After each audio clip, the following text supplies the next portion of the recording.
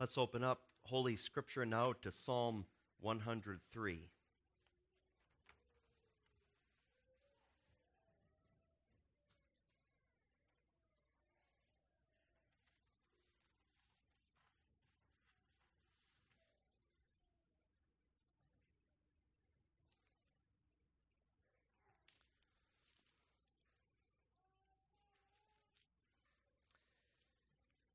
We'll consider together as our text this afternoon the first two verses of the psalm, verses 1 and 2. But let's read the whole psalm together. Psalm 103. This is the word of the Lord. Bless the Lord, O my soul, and all that is within me, bless his holy name. Bless the Lord, O my soul, and forget not all his benefits, who forgiveth all thine iniquities, who healeth all thy diseases, who redeemeth thy life from destruction, who crowneth thee with loving kindness and tender mercies, who satisfieth thy mouth with good things, so that thy youth is renewed like the eagles. The Lord executeth righteousness and judgment for all that are oppressed. He made known his ways unto Moses, his acts unto the children of Israel. The Lord is merciful and gracious, slow to anger and plenteous in mercy. He will not always chide, neither will he keep his anger forever. He hath not dealt with us after our sins, nor rewarded us according to our iniquities. For as the heaven is high above the earth, so great is his mercy toward them that fear him. As far as the east is from the west, so far hath he removed our transgressions from us.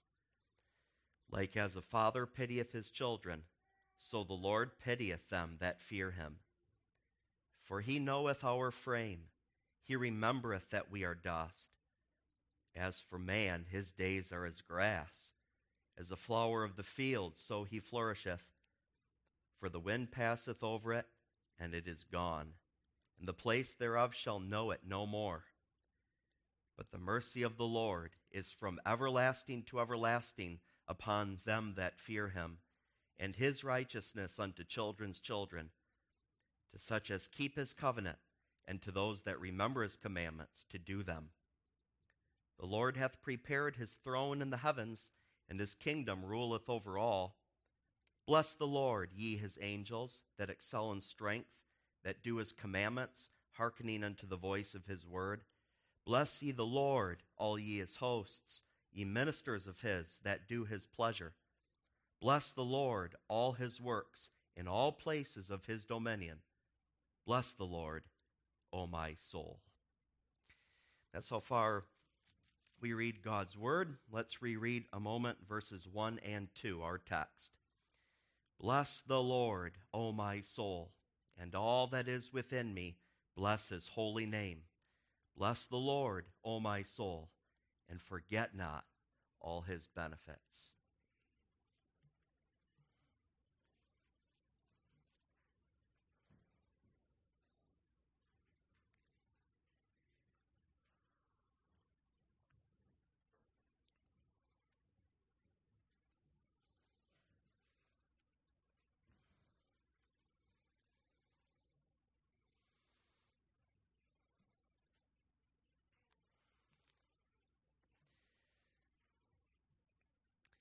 Beloved in our Lord Jesus Christ, if I asked you among our minor creeds which one we read quarterly and we hear some verses out of this psalm, would you know which creed that is? We hear these words every time after we have the Lord's Supper. It's part of our Lord's Supper form after the main bulk of it, and then you partake of the supper itself, and then there's that concluding section which contains these words. Realize you don't have the Lord's Supper today.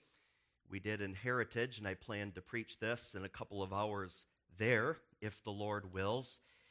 But that just for your instruction. This is a part of the Lord's Supper form at the end, and you can understand why. just partaken of the covenant meal, and your heart is brimming with joy over the Lord's goodness. And then you say in your heart, as the form is read, "Bless the Lord, O my soul." But that's not just at the occasion of Lord's Supper. That's really every time that we come together for worship, and really every day of our life, understanding how good God is to us, and even that he's loaded us with all sorts of benefits. We cry this out with the psalmist. Psalm 103 is a very beautiful psalm. Didn't you pick up on that once again? It's familiar to us, but just reading it again in public worship, it's breathtaking. Very fine, gripping, deeply touching psalm. And the doctrine that runs like a golden lace through the entirety of the psalm is the mercy of the Lord. If you say, what makes this psalm distinct? It would be that. Not that other psalms don't speak of God's mercy, but this one majors on it. Verse after verse after verse, the mercy of God.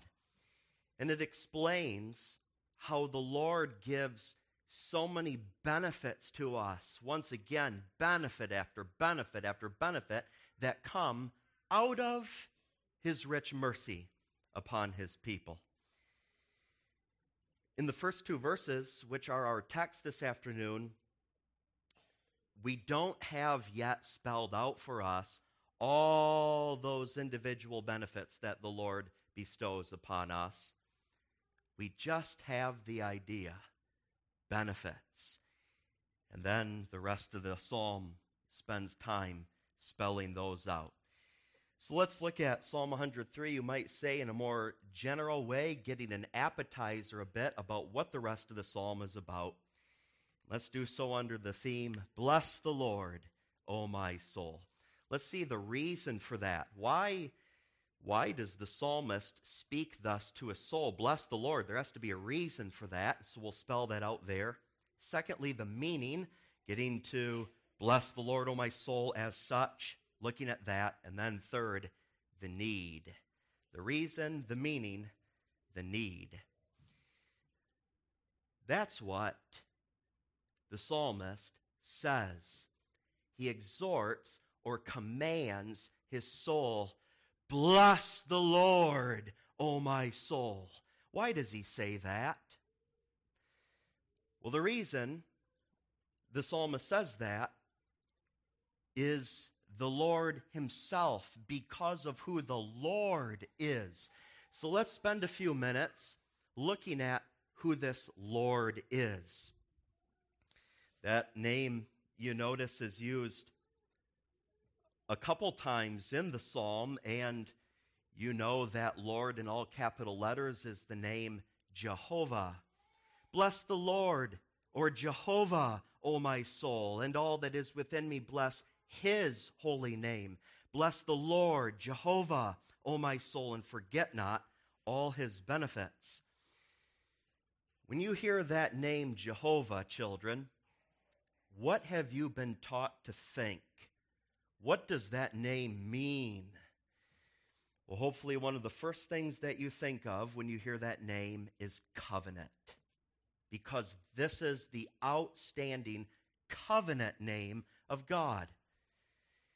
Jehovah, he has established an unconditional relationship of friendship with his elect people in Jesus Christ. He's our sovereign friend.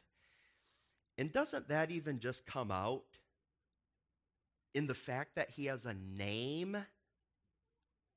Text even specifically says that. And all that is within me, bless his holy name. The very fact that he has a name means that he's not a thing. He's not a number. He's not an object. He is a living, conscious, personal being. And the very fact that he has a name means He has revealed himself to us, who and what he is, and he has put that very name on your lips so that you may use it, and you may speak his name. The covenant is just bubbling up all over in that. In fact, when you go a little later on in the psalm, it speaks of that doctrine of the covenant. Verse 18, to such as keep his covenant, and to those that remember his commandments to do them. And then when you think of all these different benefits that are going to be spelled out in Psalm 103, for example, he forgiveth thine iniquity, he healeth thy diseases, he redeems thy life from destruction and crowns thee with loving kindness and tender mercies. What are all those benefits but covenant blessings? He's taken us into a relationship with himself, and within that showers us with covenant benefits. Jehovah, covenant God. And if I asked you, children, what else might you say does that name Jehovah mean? You might say that he's a sovereign God as well. Rules over absolutely every particle of the universe that he has made, has power, reigns, controls all things, and especially in this arena that we call salvation, he's sovereign in that, which is just to say he reigns, and there's no one that's going to hold up their hand and say, not for me. If he has determined to bestow blessing and salvation upon one, he certainly will. Irresistible grace, salvation is all of him. He's sovereign, God is, and he does whatsoever he pleases. And as you go on in Psalm 103, that idea of Jehovah, sovereign, comes out in different places as well. For example, verse 6. And notice the emphasis on God and what he does, and he's not going to fail to do it. The Lord executeth righteousness and judgment for all that are oppressed. Or verse 8, the Lord is merciful and gracious, slow to anger, and plenteous in mercy. He's sovereign. And then if I asked you, children, one more time, can you give me something else that the name Jehovah means besides that he's covenant God and he's sovereign? You might remember that the name Jehovah means I am that I am, which means, at least in part, he never changes. He never changes. He is forever the same. And when it comes to your salvation in Jesus Christ, never swerves to the right or to the left in that respect either, but is always the same.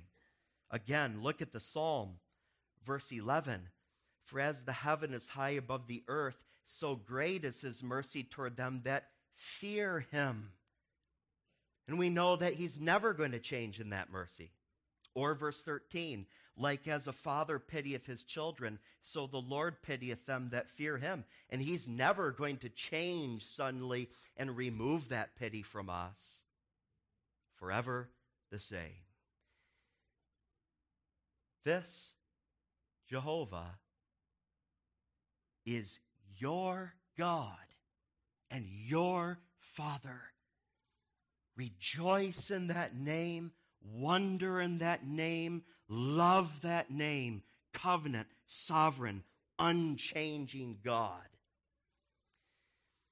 But even there, we haven't quite done justice to who this Lord is, because the text tells us even more. It informs us that he's also a holy God. Bless the Lord, O my soul, and all that is within me. Bless his holy name. God has a name, of course. We briefly mentioned that before. God's names are different than ours. You have a name and so do I. It's just a string of letters. How many letters long. And all our names really do is just help keep us separate from one another. My name is different from yours, and we can tell each other apart by our names. They're just labels. But when it comes to God's names, there's such a richness and a depth and a treasure to that, because his name reveals to us who he is and what he does. And here, his name reveals to us that he's holy. And maybe the first thing that comes to our mind when we think of the holiness of God is the fact that he's perfectly and eternally consecrated to himself, and that there is no sin or darkness or evil or spots within God, but he's light and perfectly pure. That, of course, is God's holiness, and that's not missing, of course, here in the psalm. But especially we ought to think of the holiness of God as the fact that he's transcendent. He is the exalted one, and everything that is creation is infinitely below him. He's sitting loftily on his throne, unmatched in excellency and power and in dominion. He's infinitely high and lifted up over absolutely everything that he's created. That's the holiness of God. He's awesome. He's majestic. He's holy. And then it's no surprise when you come to the end of the psalm, in verses 19 through 21, that it says, "The Lord hath prepared his throne in the heavens, and his kingdom ruleth over all. Bless the Lord, ye his angels that excel in strength, that do his commandments, hearkening unto the voice of his word. Bless ye the Lord, all ye his hosts, ye ministers of his, that do his pleasure. He is holy." Why does he say, the psalmist, "Bless the Lord, O my soul"? Because of who the Lord is. But there's another reason he says this. Psalmist says, "Bless the Lord, O my soul," also because of all the benefits that the Lord had bestowed upon him. Here's the text again. "Bless the Lord, O my soul, and all that is within me. Bless his holy name. Bless the Lord, O my soul, and forget not all his benefits." Benefits. Benefits, probably the simplest way that we could put it, are good things. When you get out of the territory of our text and you keep on traversing through Psalm 103, it will spell out one by one after another, what these benefits actually are. I'm not going to expand upon them too much this afternoon, but I do want to give you an appetizer so that maybe you can go home and study Psalm 103 and soak in it for a while as a families. The leading benefit, really the foundational one, most basic, is the forgiveness of sins. And that's what we get into right away at the beginning of verse 3. "Who forgiveth all thine iniquities." What a benefit. He's taken our sins. He's forgiven them for the sake of Jesus Christ. And then also, after the forgiveness of sins, the end of verse 3, "Who healeth all thy diseases." And then when you go a little bit further, "Who redeemeth thy life from destruction, who crowneth thee with loving kindness and tender mercies." Benefit after benefit, good thing after good thing. And he gives us all those blessings in his mercy upon us. And there we come to that doctrine that I said makes Psalm 103 distinctive. This is the thing that stands out and the golden thread that runs through the verses. The mercy of God. His mercy is his compassion upon us. Tender, pity upon poor, miserable sinners. And his mercy, furthermore, is the power of God whereby he takes a hold of us and lifts us up out of that misery and woe and wretchedness and lifts us so high, even beyond ground level, so that we're supremely blessed. That's God's mercy. And now, it is in his mercy that he forgives our sins. And it's out of his richness of mercy that he healeth our diseases. And on and on. These benefits are good things that the Lord gives to us in his mercy. And what we can say further about them is that they are bountiful good things that he's given us in his mercy. Maybe you got a sense of that as we were reading the psalm together. It's almost like a shovel has been taken and is just scooping it on and making a huge, ever-growing pile as you read through the verses, so that at the end you're almost dizzy with all the blessings that he showers upon. They're bountiful. And that's why, too, the psalmist uses not benefit, not singular, but in the plural, benefits, because there's a whole mass that he bestows upon us in his Son. It's interesting that the word benefits here is actually the same word as when the Bible speaks of ripe, as in ripe grapes, or the word benefits is the same word as when the Bible says weaned, as in a child that's been weaned of its mother. A ripe grape is a grape that has completed its maturity. And a weaned child is a child that has completed drinking milk of its mother. And now, in that sense, benefits are complete. They're full. God has given us so many. And to say but one other thing about these benefits given by God in his rich mercy is this. They are exactly that. Bountiful good things out of God's mercy that he's given or that he's dealt out. That's stressed by the text, isn't it? That these come from the Lord, which means none of them come from us. They're not of us. They're not from us. In fact, we in no way deserve these benefits. We have not merited them. We have not earned them. They are 100% undeserved, unmerited. The Lord has dealt them out. They're of God, given in his rich mercy for the sake of Jesus Christ, who has died for us and paid for our sins, and he alone is the one who has merited or earned them for us. And what makes these benefits even sweeter to the taste is knowing what Jehovah has not dealt out to us.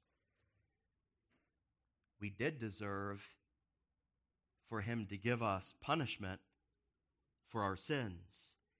And we ought to have had come to us suffering under his wrath, both now and forever. But he didn't give what we deserved. He gave us what we didn't deserve. Blessing after blessing. And now, this man is so taken in by it all. And he's so overwhelmed that he says, "Bless the Lord, O my soul, and all that is within me. Bless his holy name. Bless the Lord, O my soul, and forget not all of his benefits." This is Jehovah, covenant establishing, keeping, maintaining, preserving God, This is Jehovah who is unchanging. This is the God who is sovereign, and he's holy, he's awesome, high and lifted up and majestic. I say this because of who he is and because of all these benefits that he's given to me for Christ's sake. This is a man who is completely overwhelmed by it all. Have you ever had someone give you a gift, and you were so amazed by this gift that this person gave you that all you could do for a minute is say, thank you, thank you, thank you so much for what you've given me. You repeated your thank yous because you were so grateful for it. That's the psalmist. He doesn't say it once. He doesn't even say it twice. He says it 3 times. Bless the Lord, O my soul. Bless his holy name. Bless the Lord, O my soul. Because he's so amazed and he's staggering at the very thought of who the Lord is and what he's given to him. He'll say it 3 times. Are you overwhelmed this afternoon? Are you taken in by and wholly amazed by who your Lord is and what he's done for you? So great things in Jesus Christ. Are you so overwhelmed by it that even in your heart, you have to say it 3 times, not just once, and you can't wait till the message is done, because then you get to sing a versification of the psalm. Bless the Lord, O my soul. And again, even though you haven't had Lord's Supper today, that is one of my favorite parts of the Lord's Supper form. When you've actually partaken of the covenant meal, and then you resume the reading of the form, and where does it start? Almost immediately. Bless the Lord, O my soul. And you say it as, again, someone who knows the goodness of God to you. Coming from your heart are those words. But what does the psalmist exactly mean here when he says, bless the Lord, O my soul, and all that is within me, bless his holy name? Well, what this man is doing is he is exhorting or commanding his soul and all that is within him. He's really speaking to himself. Sometimes when we observe someone over there in the corner and they're sort of muttering to themselves, we think that person is a little bit strange. They're just talking to themselves. But I ask you today, and I ask myself, do you talk to yourself? Do you say this to yourself? You have to understand that the natural man, and by that I mean a man apart from grace, does not make this exhortation or this command to his soul. But the psalmist was a man who was regenerated, and a regenerated man exhorted his own soul. What he does here, this command, this exhortation to himself, is the fruit of God's powerful grace that's working in him. He is filled with the Holy Spirit, the Spirit who is directing this very exhortation. And therefore, even the fact that he's speaking these words, the credit must go to God who works in him through him.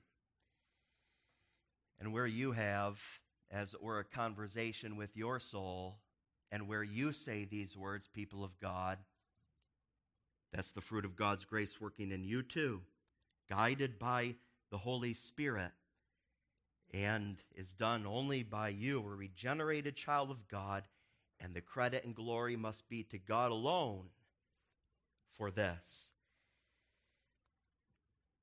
Exhorts or commands his soul. We ought not take soul too narrowly here, as if it's just one sort of slice of what makes up who you are. No, we have to be as broad as possible. And another part of the text explains to us what it means by soul. Verse 1, bless the Lord, O my soul, and all that is within me. Bless his holy name. When he says soul, he's just meaning all the different parts that make up my inward self. That's what I'm exhorting or I'm commanding. That's what is meant by soul. Bless the Lord, mind in all your thinking. Bless the Lord, will in all of your willing. Bless the Lord, emotions. Bless the Lord, heart, and so on. Can you see how all-encompassing this is? Therefore, it involves all of what we are. And can you see the sincerity of this? He's not beginning on the outside. He's beginning on the inside. There's a genuineness to this. Bless the Lord, O my soul. And it's so personal too. He's not pointing at other people, the company of God's people around him, and saying to the congregation, now you people, and you, and you, and you, bless the Lord. No, he's pointing the finger as it were at himself. Bless the Lord, O my soul. There's something deeply personal here. And what he commanded his soul to do was to bless the Lord. Now be careful here. That does not mean that he's telling his soul to make God higher than he already is. You can't make God higher than he is. You cannot ever add anything to God. That's impossible, because God is the infinitely blessed God. He can't be made higher or be added to. So when the psalmist says, bless the Lord, he can't mean those things. You can't give anything to God.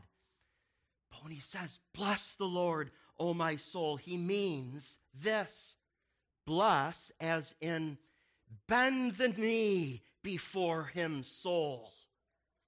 Bend the knee before him. Get on your knees in honor and humility and submission, for he is very great and he's done wonderful things for you. And he means this too by bless, soul and all that is within me.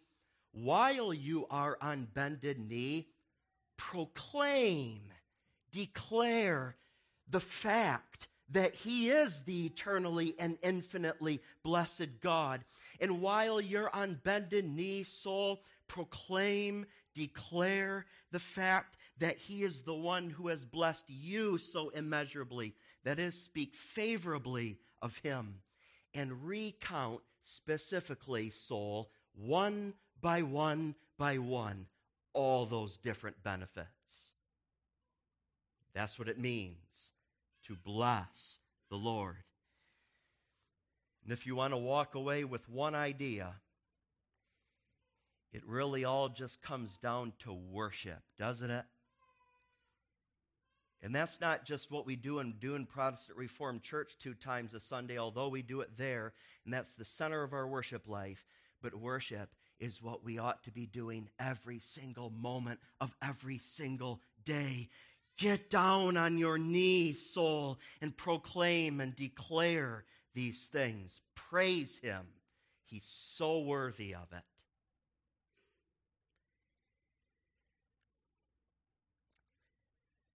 To do that is needful. That's needed, lest we forget. Read that with me, verse 2. Bless the Lord, O my soul, and forget not all his benefits. Psalmist knew how necessary it was to speak this to his soul, and that by the grace of God, lest he forget who the Lord is and all of these benefits that he's given to him. You understand, this forgetting is not an intellectual lapse. It's not a mere fault with the memory, as if sometimes we say, oh, I forgot that appointment that I had today. We just had an intellectual lapse, a fault with the memory. I forgot my appointment. It's not that. This forgetting is a sin. Spiritual coldness. You might say a spiritual lethargy toward the Lord and the benefits that he's loaded upon us. I think you can relate to me here when I say this. How ashamed we ought to be when we are so little moved by who our God is. And how ashamed we ought to be when his many blessings don't really mean a whole lot to us. And when it comes to his mercy, how insignificant that can be in our eyes and how little to us. Think about this last week. How many mornings did you get up? And the first thing you reached for was your phone. And if you didn't reach for your phone, the first thing that you thought about was the work that you've been given ahead of you in the day. And we certainly weren't thinking about the Lord.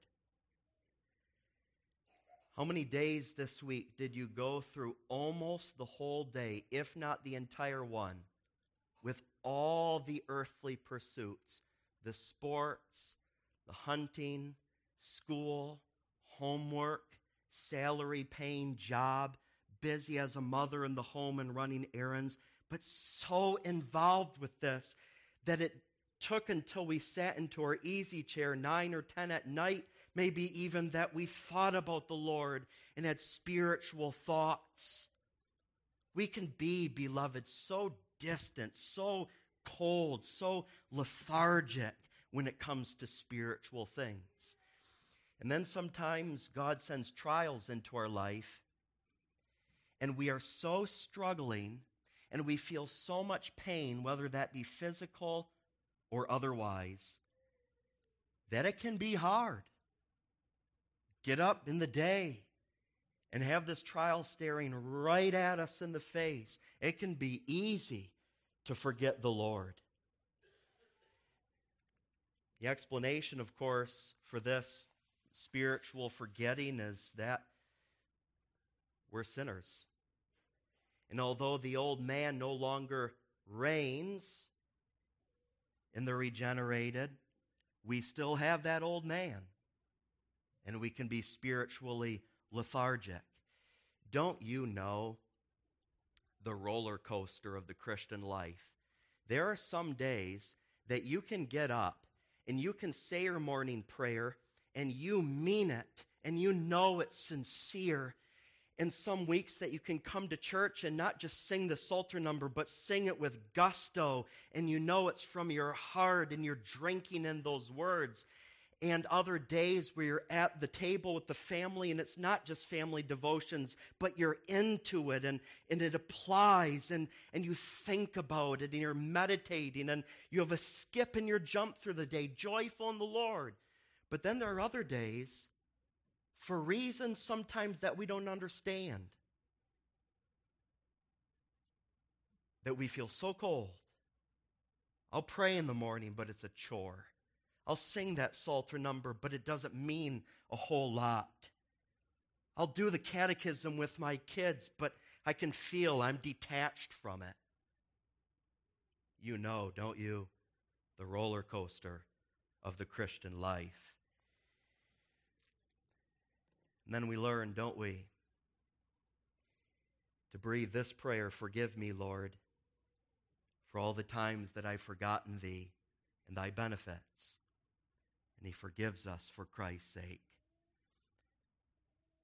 The antidote to spiritual amnesia is that we say to our soul and sing, as we will in a few minutes too, soul and all that is within me, forget not all his benefits.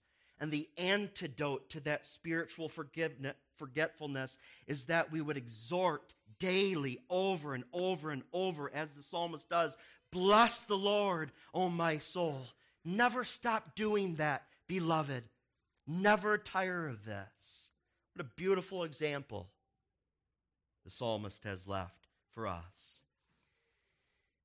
And then you understand, too, that God must not only strengthen us to exhort our soul, but that it is God who must also make this exhortation effective so that our soul does actually bless his holy name.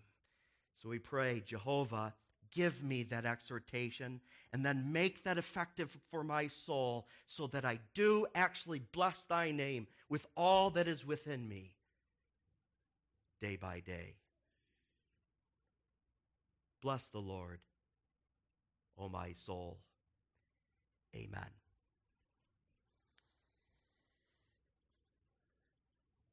Father, that is then our prayer, that thou wilt give us that exhortation, make that effective for each of our souls, so that day by day we bless thy name with all that is within us. Father, keep us from spiritual forgetfulness.